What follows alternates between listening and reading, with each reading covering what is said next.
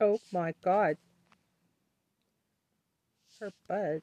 Trump's efforts to try to overthrow the results of the free and fair election in 2020 are emerging, folks.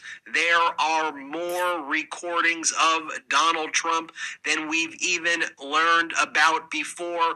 New recordings are dropping. These recordings involve Donald Trump threatening two canvassers from Wayne County, Michigan, by the name of Monica Palmer and William Hartman. These were the Republican county canvassers from Wayne County. There are audio recordings of Donald Trump intimidating them, harassing them. Him and Ronna McDaniel were on this phone call talking to them, saying that it would be terrible if they signed the election certifications for the results in Wayne County, saying that Donald Trump would find lawyers for them and would help them out, and they need to do what they can to fight for our country. We can't let these people take their country away from us. And I want to share with you again in real time what was taking place. On November 18th, 2020, Donald Trump tweeted the following, quote, "The numbers have not improved. It is still 71%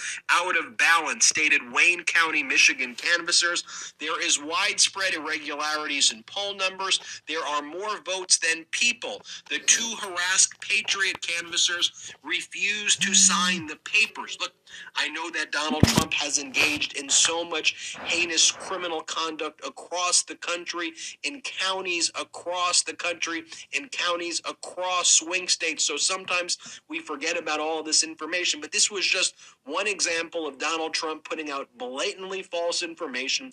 The things he's quoting are false quotes. They're attributed to people, I guess, engaged in defamatory conduct. This is Donald Trump engaged in false and fraudulent statements. This is not true at all. Pure conspiracy, pure deranged conspiracy right here.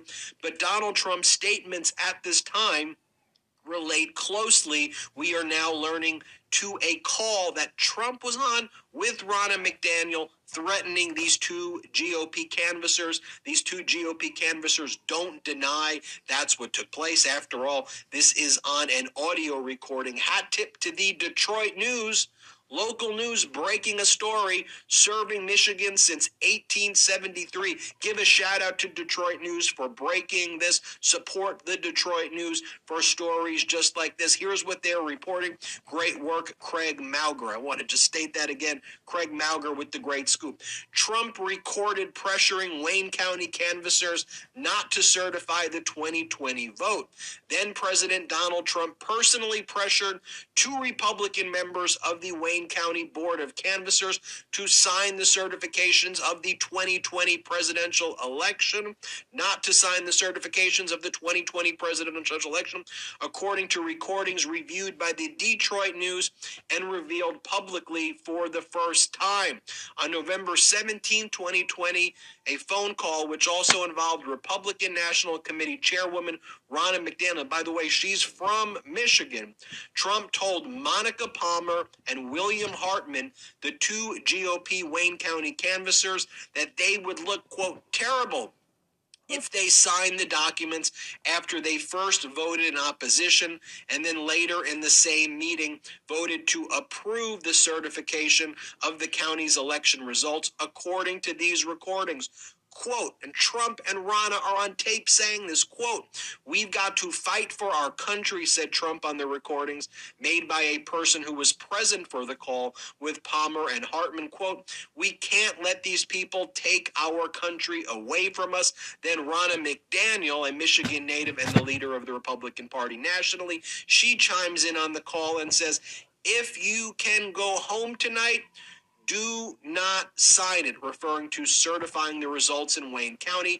"We will get you attorneys," to which Trump is heard on the recording saying, quote, "We will take care of that," meaning we will hire lawyers for you. By the way, this is a tactic that Donald Trump has used with his political action committee money, engaging in this obstructive effort, hiring lawyers to represent various witnesses, spending anywhere between $60 to $150 million in legal fees from political action committees and action committees affiliated with him to hire lawyers for himself and for witnesses and for other people who could be and should be sharing this accurate information with prosecutors and with the public.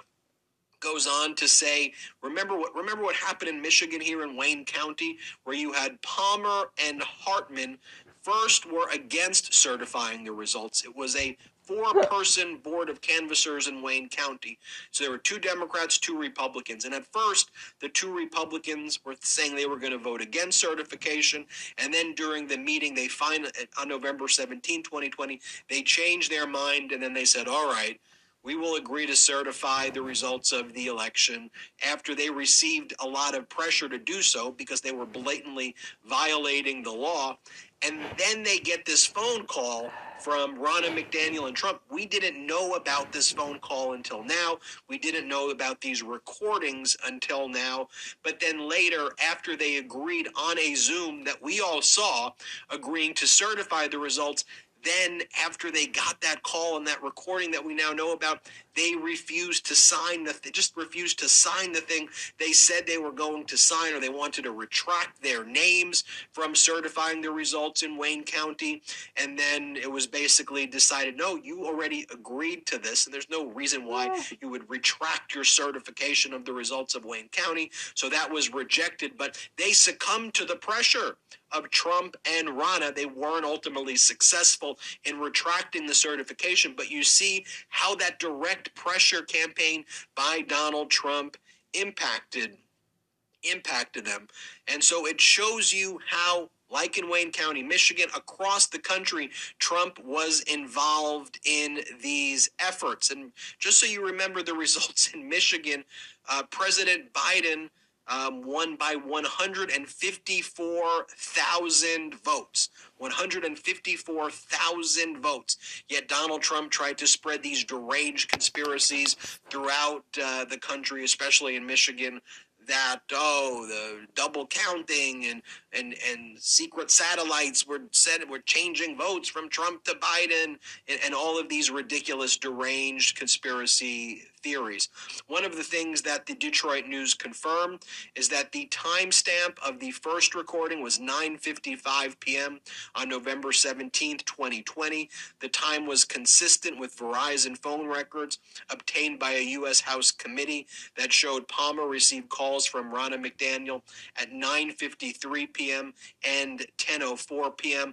Palmer acknowledged to the Detroit News that she and Hartman took the call from Trump in a vehicle and that other people entered the vehicle and could have heard the conversation. She said she cannot, however, identify who entered the vehicle or who else might have heard the conversation. Now, this news right here, of course, is the type of evidence that Special Counsel Jack Smith already has. Special Counsel Jack Smith has subpoenaed all of these records. And I just want you to think how compelling the trial is going to be for Donald Trump's attempt to overthrow the results of the 2020 election.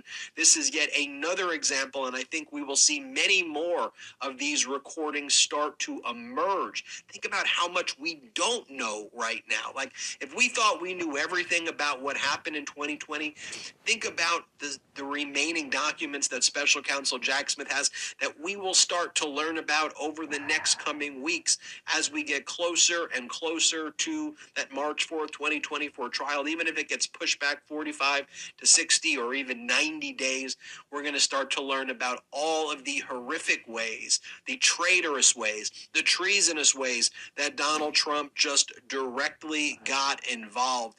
The Wayne County Commissioner stated the following. Jonathan Kinlock, who was a Democratic member of the Wayne County Board of Canvassers in November 2020, said what happened on that call with Trump was, quote, insane. Quote, it's just shocking that the president of the United States was at the most minute level trying to stop the election process from happening in Wayne County. And that's the key point.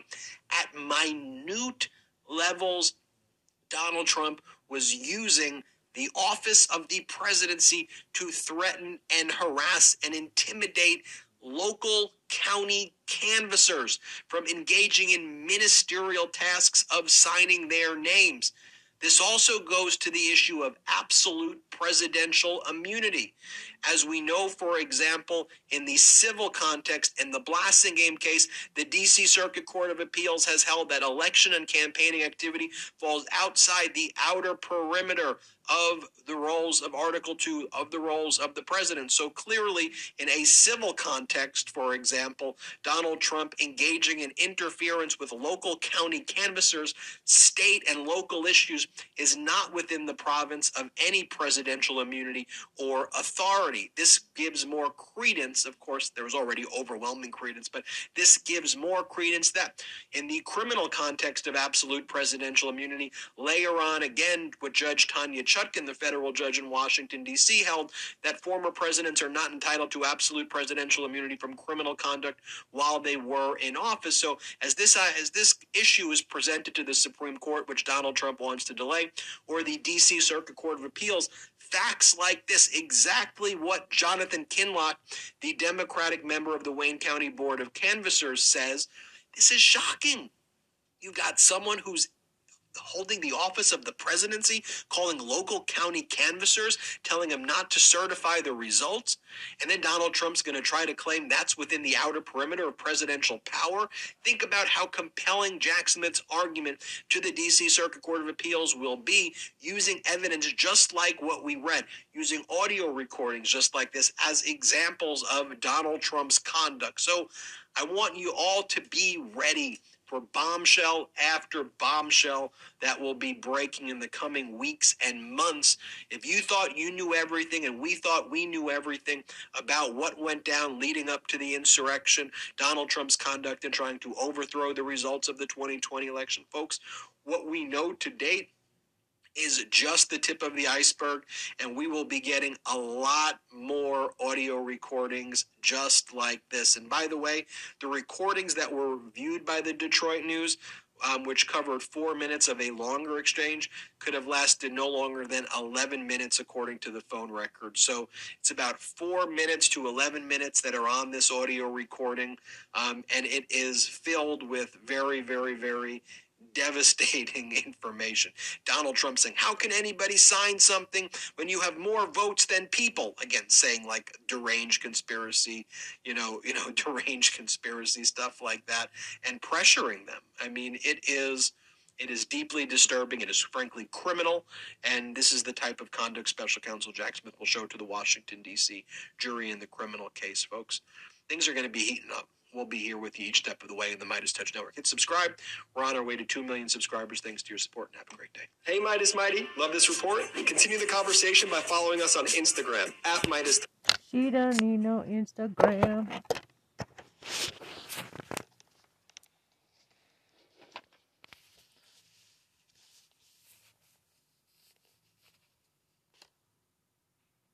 Are you going to let the greedy heating companies and their crazy high prices decide if your family is allowed to stay warm this winter?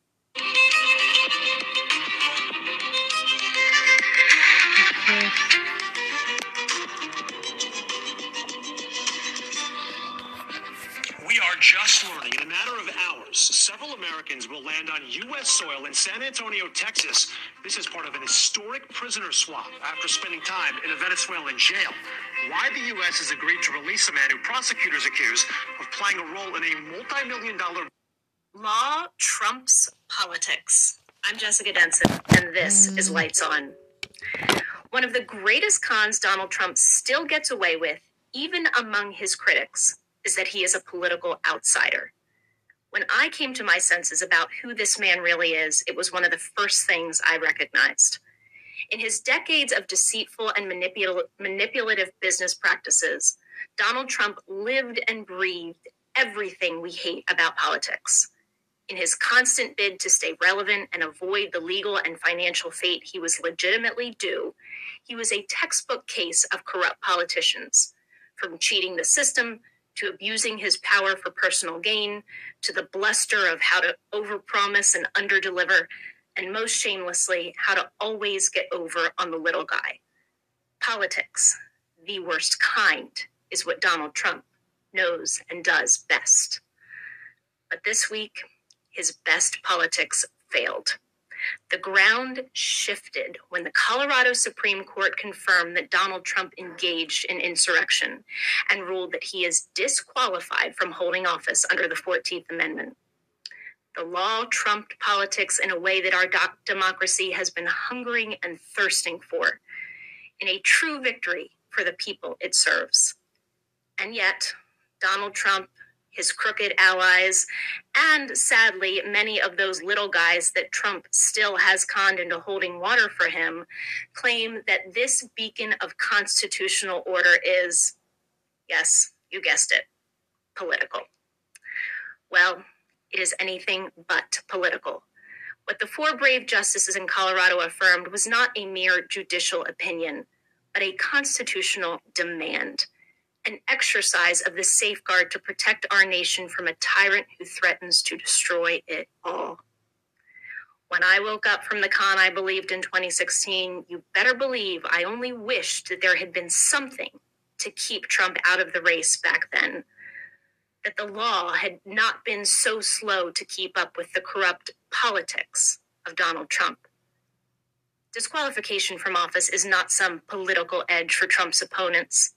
It is the means for the very survival of our democracy and a legal protection for those very voters who are still being defrauded into believing for 1 second that Donald Trump will put the country's interests above his own.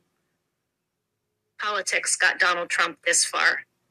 Thank God we now have, thank God we have the law and the Constitution to stop him now. Thank God we also have very brave men and women bringing these historical and necessary challenges in the courts. Among them, the extraordinary group Citizens for Responsibility and Ethics in Washington, who represented the plaintiffs in Colorado. My guest today is the Chief Counsel and Vice President of CREW. He's making Donald great again. Donald Sherman, welcome back to Lights On. Such a pleasure to have you back. Thank you so much for having me. I want to know, Donald, I mean, you guys at CREW really brought this country an early Christmas present this year. I kind of just want to know, what was your reaction on Tuesday when you first got the news? Well, excuse me. Thanks for that. And, to be honest with you, like any working parent, I was making dinner for my family, and then just watching my phone, I knew the decision was coming. Got a couple of text messages. I didn't want to trust the first one, so waited until the second colleague said that we had won, and then let out a sigh of relief, hugged my wife, and then proceeded to do what we always do, which is get on the phone and talk about next steps. Certainly we were thrilled. Our clients were thrilled. This case was really about them and Colorado state law and their rights being vindicated. But it was in many ways it was just like any other Tuesday, except once we knew that a decision was coming, I had a lump in my throat and tried to distract myself with doing the things that any normal working parent would do. I don't know that it succeeded, but was also glad to see that that the Colorado Supreme Court ruled in our clients' favor, vindicating their rights as voters and vindicating the Constitution in Section 3 of the 14th Amendment. Hi, Frank George here. This is the EMS foot massager. EMS is electrical muscle stimulation. It's low-frequency treatment designed to stimulate your feet and ankles, Achilles tendons, calf muscles, and increase blood circulation. It elicits muscle contractions. It's effective for muscle strengthening, too. It's used for rehabilitation purposes, preventing muscle atrophy and muscle toning. It is suggested to be used once a day. It's got a 15-minute auto-run timer. In this box, you get an EMS foot massager mat. It is foldable like this. The main device unit is here. It is digital and lightweight and easy to operate. and a great user manual also, and a USB cable for charging the internal battery. My wife is on her feet daily for long periods of time. She really loves it, and I use it too. EMS is proven and effective. Get yours today. You'll absolutely love it.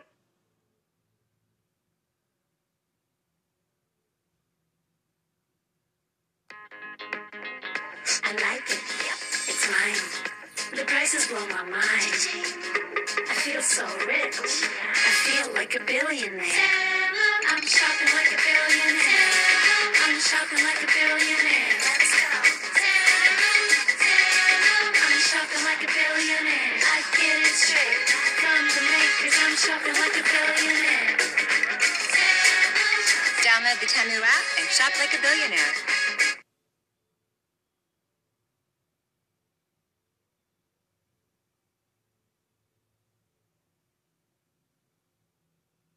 That must have been so special. I know that feeling when you're waiting for an opinion to come out, and it can either be like your heart dropping to your stomach, or it can just be total elation, or somewhere in between. And that must have been so amazing for you. I really want to delve into that opinion. Last time we had you on, of course, it was right after the district court ruled. They made that major factual finding that Donald Trump did, of course, engage in insurrection, but failed to account the presidency as an office. This kind of ridiculous reading of Section 3 that said that would exempt the very most important office of the presidency from this disqualification clause. And of course, the Supreme Court in a 4-3 ruling overturned that aspect and did go ahead and disqualify Donald Trump.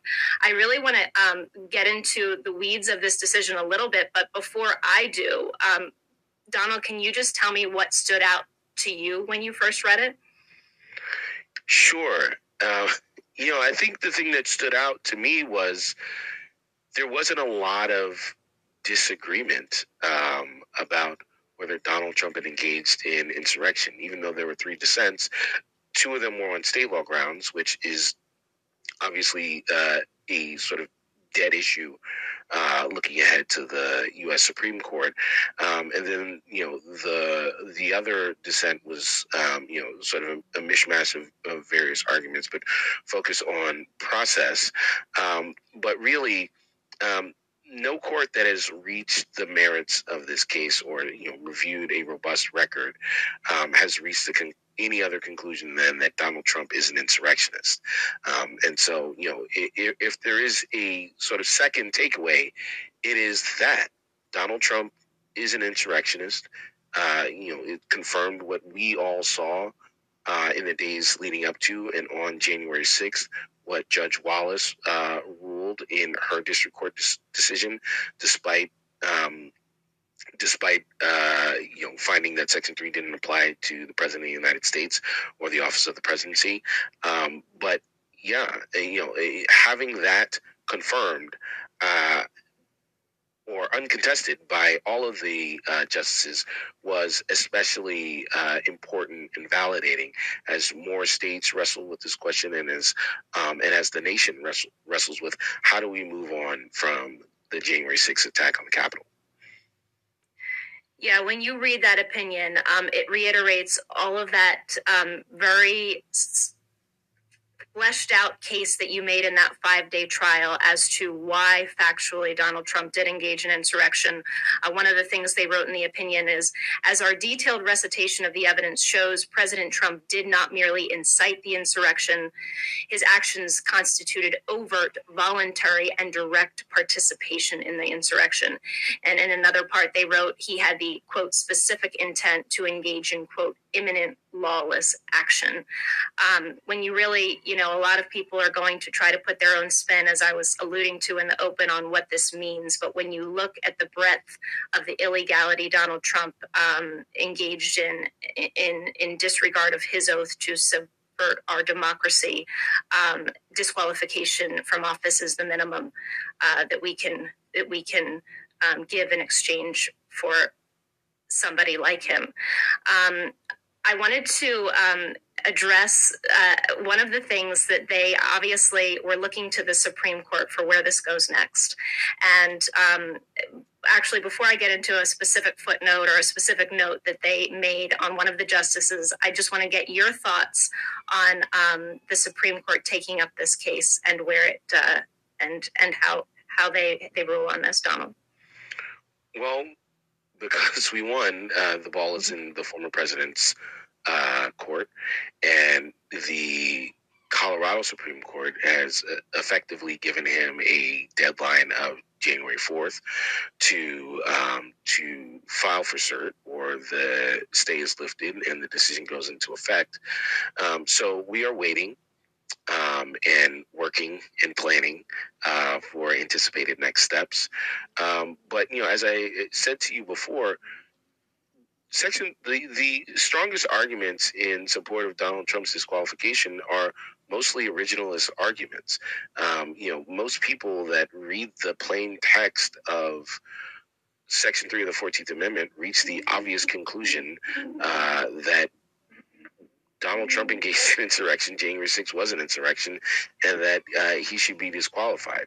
This has been confirmed by the powerful piece written by Professors Bowden Paulson this summer, followed by additional public commentary by former Circuit Court Judge Michael Ludig and Professor Tribe, and it really just sort of easily understood by most of the folks that sort of read this, and confirmed by the historical record as evidenced by the testimony of Gerard Magliocca, who was an expert witness in our trial, and Mark Graber, who was an expert witness in our trial in New Mexico last year, and amici in this case. The experts that have studied this and studied Section 3 before January 6th, confirm that that both the text and the history of Section 3's ratification support the finding that the Colorado Supreme Court reached, which is that January 6th was an insurrection and that Donald Trump engaged in it. Yeah, I really liked the way that these justices in Colorado opened this opinion. They said, quote, "We do not reach these conclusions lightly. We are mindful of the magnitude and weight of the questions now before us. We are likewise mindful of our solemn duty to apply the law without fear or favor and without being swayed by public reaction to the decisions that the law mandates we reach." I think that's such a powerful sentiment, a sentiment that must be on the minds of the Supreme Court justices when they most likely inevitably reach this case. They really have to be absent from public opinion and apply the Constitution. And as you were saying, I thought about that too as I was preparing for this talk with you today, Donald, is the conversations we had before we started in the summer, before you brought this case, just kind of really reviewing the conservative scholars who brought this to the forefront after you had initiated your work.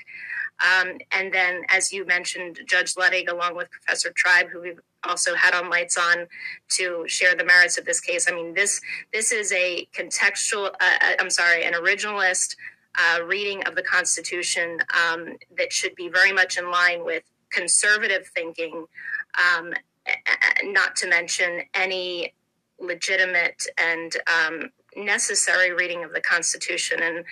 And that's really what is being demanded of the justices that will eventually see this case, isn't it, Donald? I think that's exactly right. I thought the majority in the Colorado Supreme Court also leaned quite heavily on then Judge Gorsuch's opinion in the Hassan case, making clear that states have this authority, and not just have this authority, but have a strong interest in exercising this authority to ensure that only eligible candidates, only constitutionally qualified candidates get on the ballot. For better or for worse, we have a constitution and we have courts for these hard questions.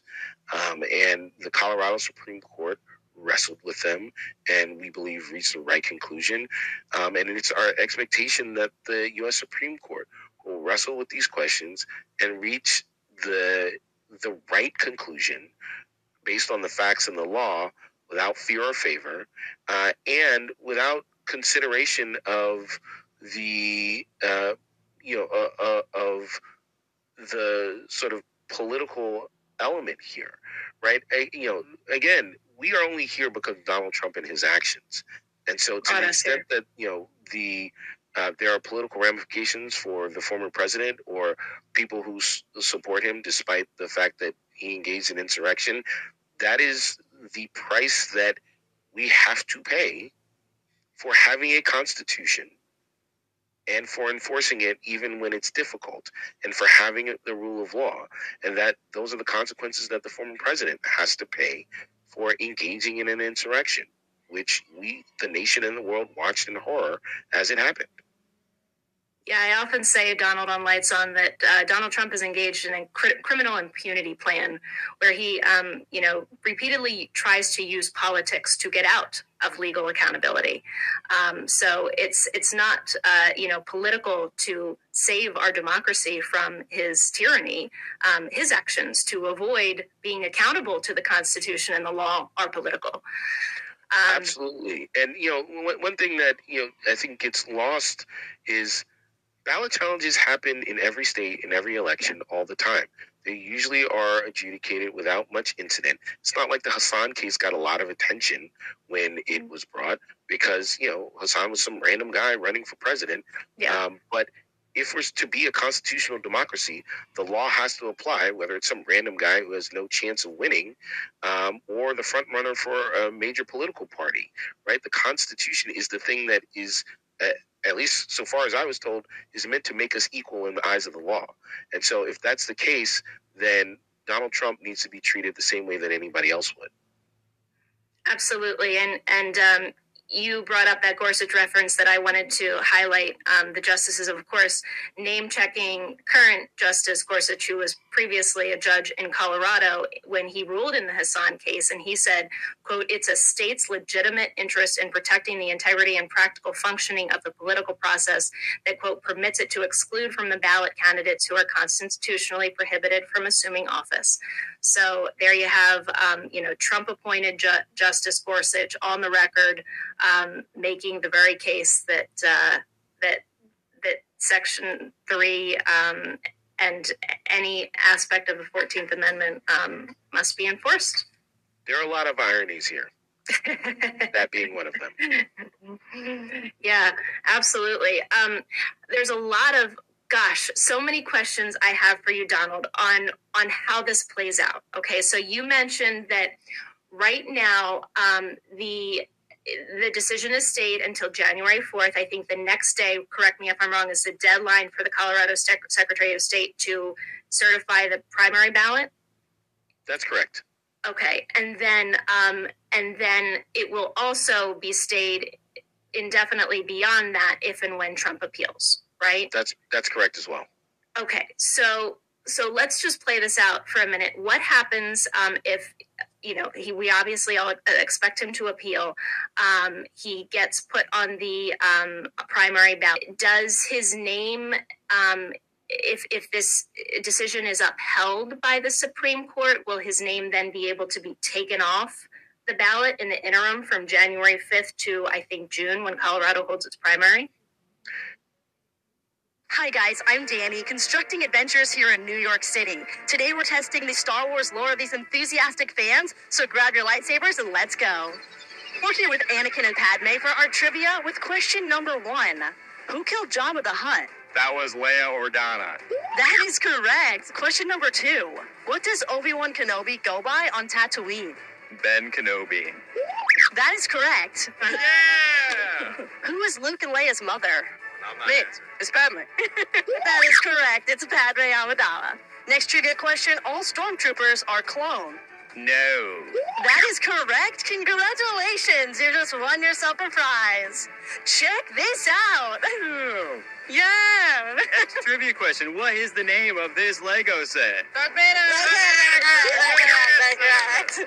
And that concludes our star-studded tour through a galaxy not so far away. But don't worry, guys. There's plenty more content, so stay tuned.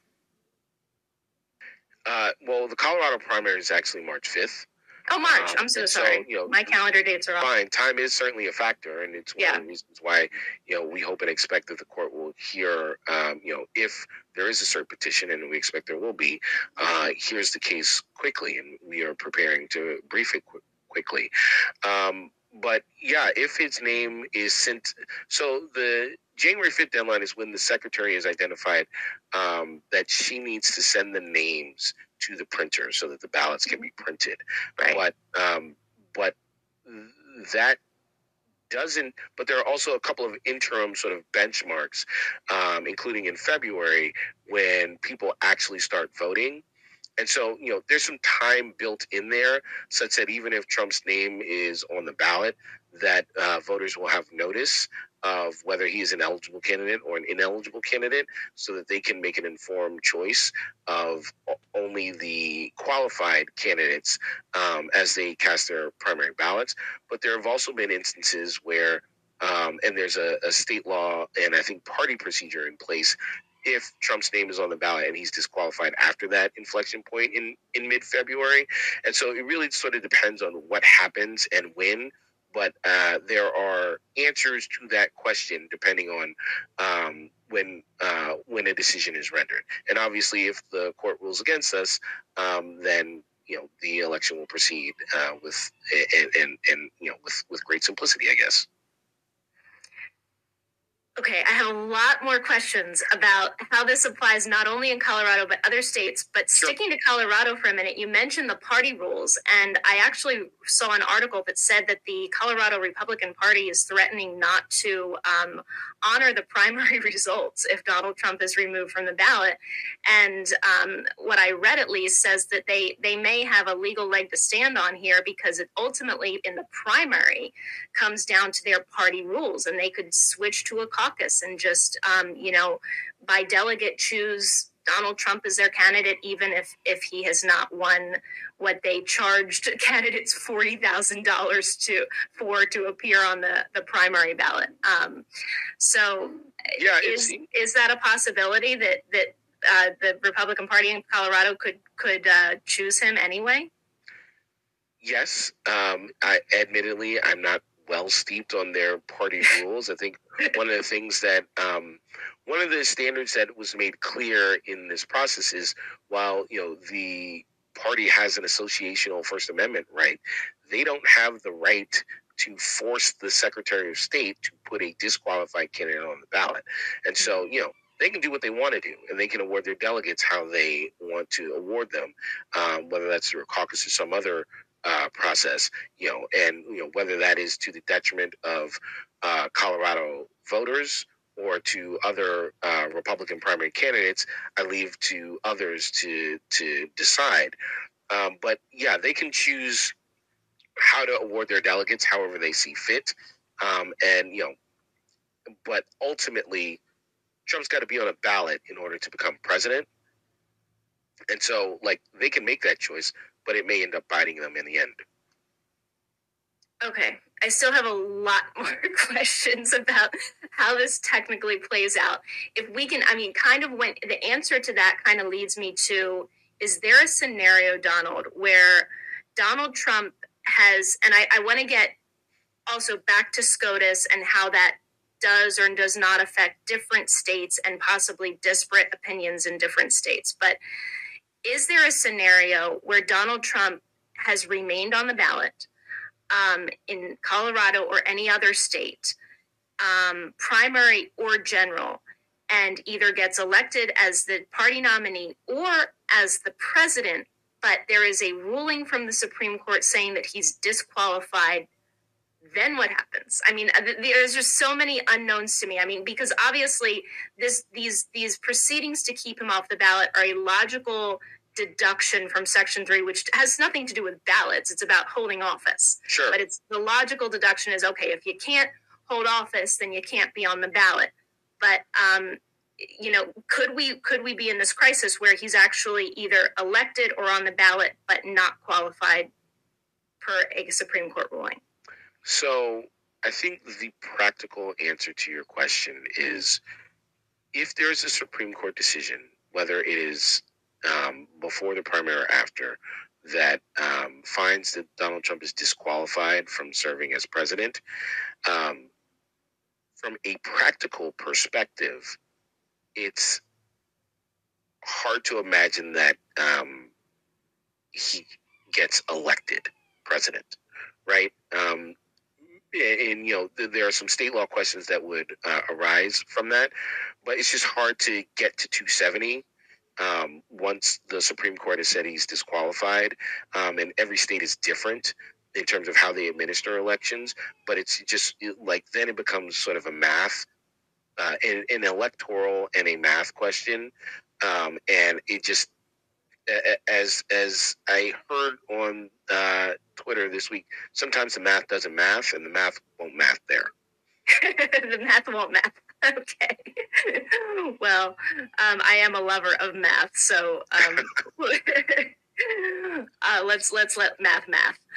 All right. So I'm really curious if the justices do what is their duty, and I really want to, maybe at the end of this, I'm going to let you give us one of your eloquent speeches about judicial duty and what's at stake here. But if the justices do their duty and they uphold in the Supreme Court, the Colorado Supreme Court decision, because this case in Colorado was so centered on Colorado law, and I know Crew took so much care in choosing Colorado as the state to initially bring this challenge, will it apply to all states, granted that different states have different election laws? I mean, do you expect a nationwide precedent-setting decision out of the Supreme Court? So, yes, I am expecting nationwide precedent-setting decision out of the Supreme Court, but it depends. But how that manifests in each state depends on state law. So, for example, some state, every state has a different process for ballot challenges, right? Like, this is not automatic. Some states give the Secretary of State unilateral authority to make these decisions. Some states don't. Some states require a ballot challenge hearing where the decision maker is the Secretary of State. Some states, like Colorado, have sort of a hybrid situation where the Secretary of State can make certain decisions based on paperwork, and then some decisions, but also might get sued in court. Some states have at least legal decisions that say that a voter cannot challenge ballot access. And so, regardless of what the Supreme Court says, if there's no cause of action to sue on, the challenge wouldn't work. And so, really, again, this gets back to the sort of math issue. The court's holding would apply, but whether it gets to be applied depends on whether state law either affords the a state official unilateral authority to make a decision in which they would consider what the court had said, or gives voters or candidates or other candidates an opportunity to sue in court, where the Supreme Court's decision would be binding. But if state law does not create a vehicle for challenge, then his placement on the ballot can't be challenged.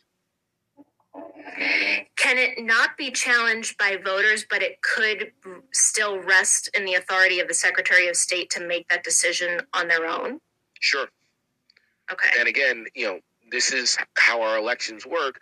But Article 2 gives states wide latitude to oversee and administer elections, and every system is different. This is why some cases have failed and some cases haven't.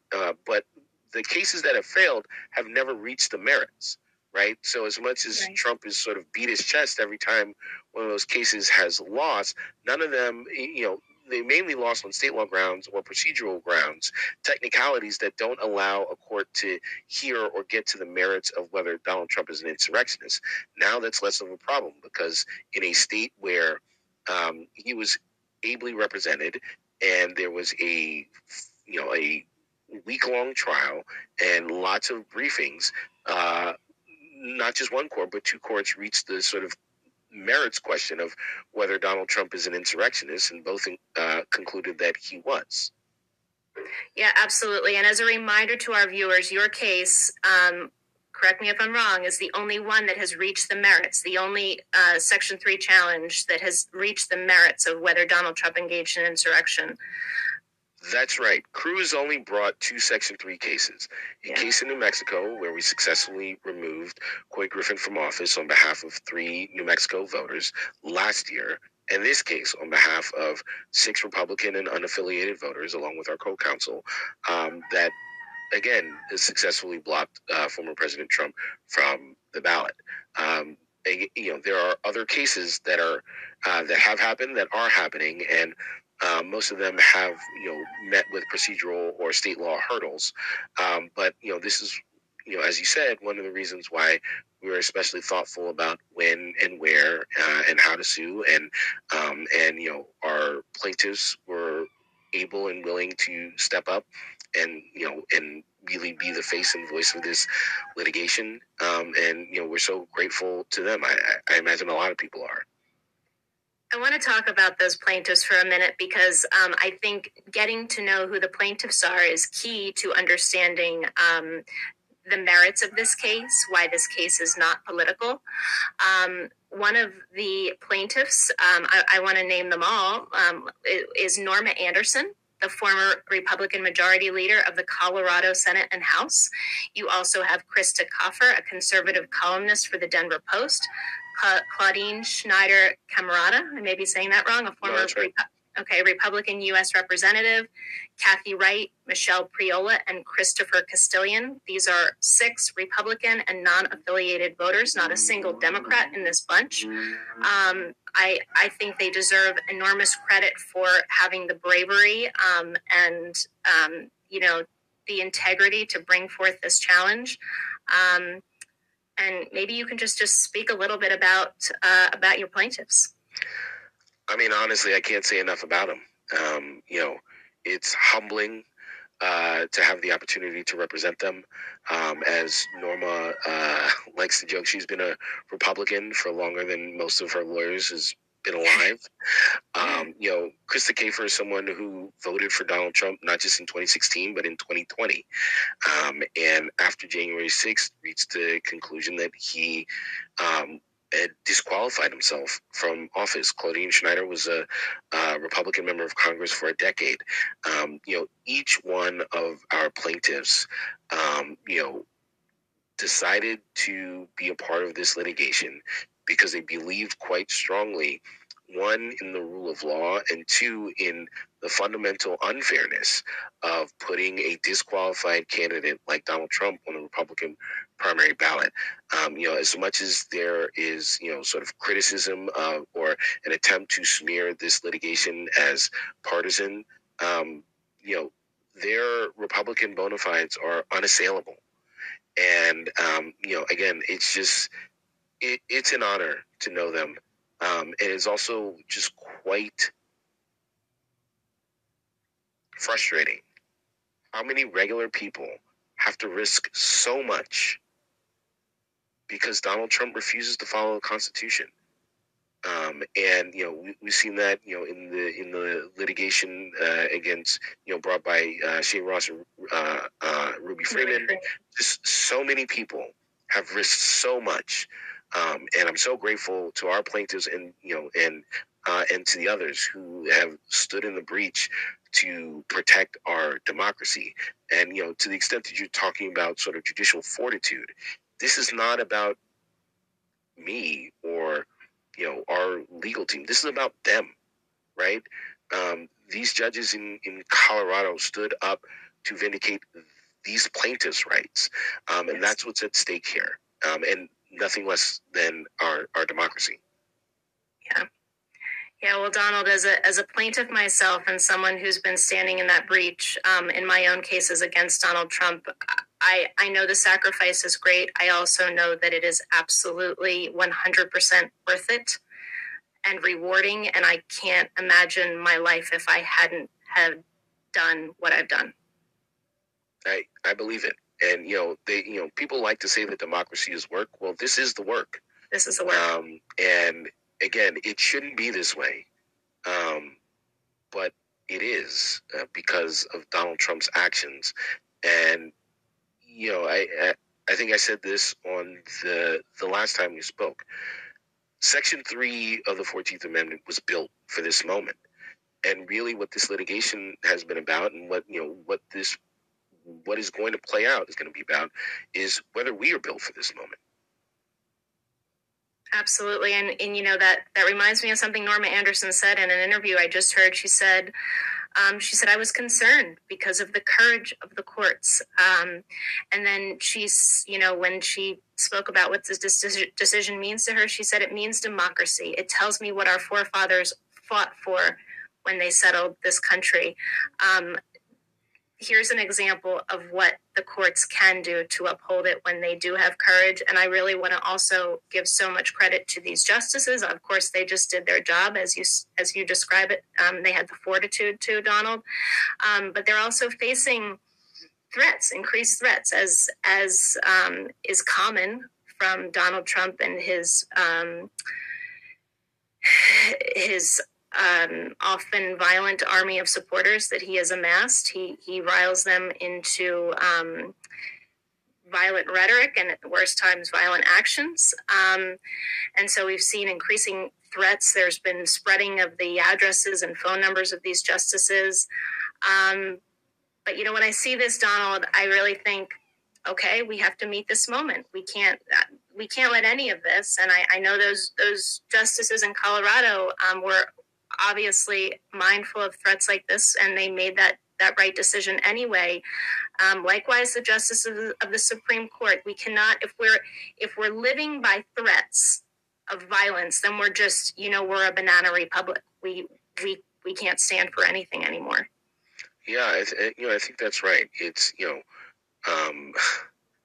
either we are intimidated into doing Donald Trump's will, which is what he did on January 6th and the days before, or we're too intimidated by the threats that he and his supporters make to use a tool that was specifically designed to defend our democracy, right? And so, it's unfortunate that we are in this moment, but a lot of people like to be the hero of their own story.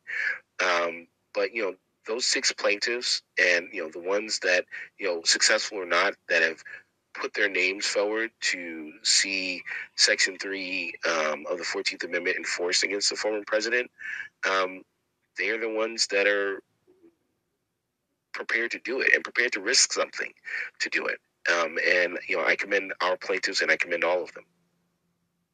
Absolutely. I want to get to an op-ed that you wrote with President of Crew, Noah Bookbinder, who's also been a guest here on Lights On, about answering some of your critics and what they're getting wrong. And I know that the main criticism is what I addressed in the open, which is this notion that this is a political decision or anti-democratic. Let's just start there, Donald. As Judge Luddig, I think this week came on and said, I think the 14th Amendment in Section 3 is maybe one of the most pro-democracy amendments in our Constitution. Can you tell us why this is not anti-democratic? Well, sure, and for several reasons. One, Section 3 was specifically designed as a defense mechanism to ensure that people don't use violence or the threat of violence or otherwise engage in rebellion against or insurrection against our founding document, right? We are a constitutional democracy, and the framers of Section 3 believed that commitment was so important that if you violate that oath, you cannot serve in government again. The Constitution has only a few qualifications or disqualifications for office. You find them in Article 2, the ones that most people know: citizenship, residency, age. You find them in the 22nd Amendment, saying that you can't be elected twice, and the disqualification clause. There are not that many limitations on who can become president or who can hold office in America. But this one was so important because it is based on the fundamental principle that if you violate your oath and lead an attack against our democracy, you can no longer be party to serving in that democracy. The other thing that I think, and that I would say, is people seem to forget the context here. Donald Trump's conduct was anti-democratic. He is the one who fomented a lie that the election was stolen from him, then recruited a mob and mobilized that mob to violently attack the seat of our democracy, all in the hopes of staying in power despite the votes of 80 plus million Americans to pick someone else. And part of that lie was specifically targeted on black voters and black votes in Detroit, as we're seeing yet again, in Georgia and other places. And so, there's also a racial element here that is incredibly insidious. And so for Donald Trump or anyone else to suggest that using the Constitution to hold him accountable is anti-democratic, one, misses the entire point of Section 3, but also ignores the reality of how we got here in the first place. Absolutely, Donald. People say, let the voters decide. Well, we let the voters decide. And Donald Trump said, no, voters, you can't have it your way. We've been there. We've done this. And as you mentioned, yesterday we had this bombshell report, more evidence piling on of Donald Trump's insurrection efforts with this report from Detroit News of the recording of that Wayne County canvassers meeting where Trump was pressuring Wayne County canvassers not to certify the 2020 vote. Just flagrant, as you mentioned, often race-motivated efforts to disenfranchise voters and take away that choice. So the notion that we should give someone who has disqualified himself that opportunity again is ridiculous. Donald, another kind of ridiculous, I think, on the scale of ridiculousness, this one's pretty high, criticism that I've come across is that this judicial opinion it relies on, just old, precedents and information. Like everything that, I read the opinion, it was so detailed. It went into the congressional 39th Congress and debates over whether they knew that Section 3 defined the presidency as an office, went back to debates from 1866. And some of the critics are saying, oh, this is relying on such old, dated information. I'm like, our whole country, I guess we should just throw everything out because this country's too old to rely on any kind of foundation that we've had thus far, right? Yeah, I think it speaks to a couple of things. One, Donald Trump is an outlier, right? Thankfully, we haven't had to rely on Section 3 because we haven't had insurrections against the Constitution of the United States that warranted this tool being used since the Reconstruction era. But again, the reason why we had to find that tool and dust it off for this moment is because of Donald Trump's actions. I am grateful that it was there and that, in the Reconstruction period, there were cases that were brought and people stood up and said, yeah, no, we're not going to have Confederates and insurrectionists in our government, because there was a body of law that we could look to. But also, more fundamentally, the Constitution doesn't have an expiration date. Exactly. I guess we should probably just stop using the First Amendment, the Second Amendment. They're so old at this point. Right. Yeah. Right. You never hear anybody, talking about how other constitutional provisions are, just sort of inert from not being used. And so, I don't think those arguments are especially serious. Not at all. And what's so not surprising but revealing is they're coming from these so-called conservatives or defenders of Trump who so often are saying that liberals or the Democrats are trying to shred our Constitution and the work of our founders. Yeah. Yeah. So make up your mind. There's not a lot of consistency there. Not a lot. Speaking of conservatives, I know that you had a lot of support in this case in Colorado, amicus briefs filed. I know in the presidential immunity claim that Donald Trump is making in his criminal cases,